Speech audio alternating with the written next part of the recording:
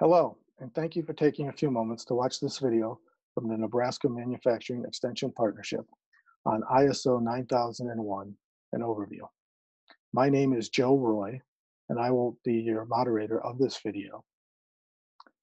Today, what I want to talk a little bit about is some background information on ISO 9001, and as well as giving you an overview of the ISO 9001 structure and certification process. The ISO certification became established in 1947 by a non-governmental organization out of Geneva, Switzerland. This group has memberships of over 160 different national standards and is the world's largest developer of voluntary international standards based on both global and market relevance. So what exactly is ISO 9001? Well, ISO 9001 is the world's most popular and most commonly used quality management system. It is developed using an international consensus on what is good management practice and focuses on meeting customer requirements as well as the requirements of other interested parties, such as your suppliers and customers.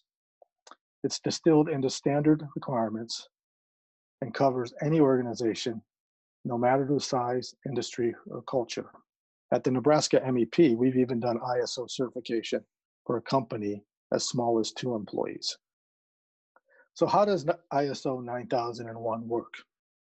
Well, first, it identifies what requirements you must meet. It does not, however, identify how you need to meet these requirements. So you have some capability of structuring this specifically for your organization. The reason for this is that every quality management system is unique. Thus, this standard allows for the flexibility and allows for you as the management organization to stay in the driver's seat. So we're going to talk a little bit about what a quality management system is, but this tells you what a quality management system helps you achieve. It helps you achieve greater customer satisfaction. It helps you gain repeat business. It may also help you gain new business, as many times an RFP process will require you to be ISO certified. This should lead to increased profitability as well as increased effectiveness of your organization while providing a higher consistency of the product that you've developed. So what are some of the advantages? Well, first off, certification in ISO 9001 is voluntary. You can become compliant and you don't have to become certified, or like most companies do, first they become compliant and then certified. When you become certified, that is done by a third party that does an independent check on your conformity to ISO 9001 standards. It indicates to the outside world that you have a quality management system in place, which leads to increased national and international recognition, providing you with competitive advantages and a better company image. So here's an example of what a quality management system might look like. So these are 7 common areas that you would find in a quality management system. It would be customer focused. It would show have an outline of who your leadership team is. It would engage your people in both the process and a continual improvement approach. It would help you use evidence-based decision-making techniques in order to make better decisions. And it should help with the improvement in your relationships, both internally and externally. So why was 9001 revised in 2015 to become 9001:2015? Well, in the last 20 years, our world has been changing at quite a rapid pace. So they felt from the 9001 original one that they did back in the early 2000s, they needed to update it, allowing us to adapt, obviously, to this changing world. So this adaptation allowed you to enhance your ability to satisfy your customers while maintaining relevance and providing an integrated approach to organizational management, as well as other management systems that you and your outside customers might have. Thus, it's reflecting the needs of all your user groups in this new and more complex environment, which helps you set a consistent foundation for your organization. So some of the key improvements that came from the changes was an increased emphasis on achieving value for the organization and its customers. There was a bit greater emphasis placed on the leadership and organizational content, in other words, about what you do specifically, which allows you to customize it a little more. The focus was changed to be using risk-based thinking. You had emphasis now on objectives, measurements, and change. So basically, you have to say what you do and do what you say. It helped you make sure that you made the appropriate stakeholder focused communication and awareness to those stakeholders of how you were working. And it decreased the emphasis on documentation, which was very welcomed by most people.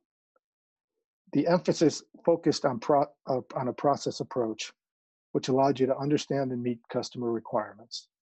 It helped you outline how the processes you use add value to your output. It helped you measure the process performance and effectiveness so that if new or continuous improvement needed to be made, you would be able to do that. And so that's kind of what happened. As you can see, the last bullet point talked about continual improvement. It's very high on continuous improvement. All risk-based management systems are a balance. They're a balance between your risks and your opportunities. And why do you need to maintain this balance? Because you want to make sure that your customers have confidence and that they're satisfied with what you give them. You want to make sure that the consistency of your products meets the quality that you want. It helps in your overall culture of prevention of bad product and improvement of your current product. So that's why successful companies like yours would take this risk-based approach. So what are some of the benefits of the ISO 9001:2015 standards? Well, one of the big ones is that it puts greater emphasis on leadership engagement. So as a leader of your organization, this is not something you can set up and walk away from, but helps make sure that you stay engaged in this process. It helps also address your organization's risk and opportunities in a structured manner so that everybody knows what's going on using a common structure and terms as well as simplified language. It addresses supply chain management much more effectively than the previous versions of ISO 9001, and it is more user-friendly for the service and knowledge-based organizations as well as the traditional manufacturing organizations. So that's all about the quality management system, which is the first little block here on this roadmap that you'll see. So the implementation of your quality management system helps you with all of the things we were talking about there. And our ISO consultants will help you do that, and they'll help you conduct your internal audit and review and show you the results to your top management group so you know what you're facing. Once that is all completed, they will set up a selection of a certification body that you want to use, and you'll have your stage 1 audit. This is the first audit by the outside certification board, and they come in and review what we put in place with you and help you determine if there are any adjustments have to be made. About 6 weeks after the first stage 1 audit, you'll have a stage 2 audit, which will be your final audit that will help you get your confirmation of your registration. And then in order to stay certified, you will have annual reviews by the certification auditing firm to keep you ISO certified. If you would like to talk specifically about how ISO 9001:2015 can benefit you and your organization, please reach out to us at our website, nemep.unl.edu, and we will have one of our ISO certification experts visit with you specifically about your needs. Also, please take some time to follow us on Facebook, LinkedIn, and Twitter so that you can see other services that we offer that might be of benefit to you and your organization. Thank you for your time today.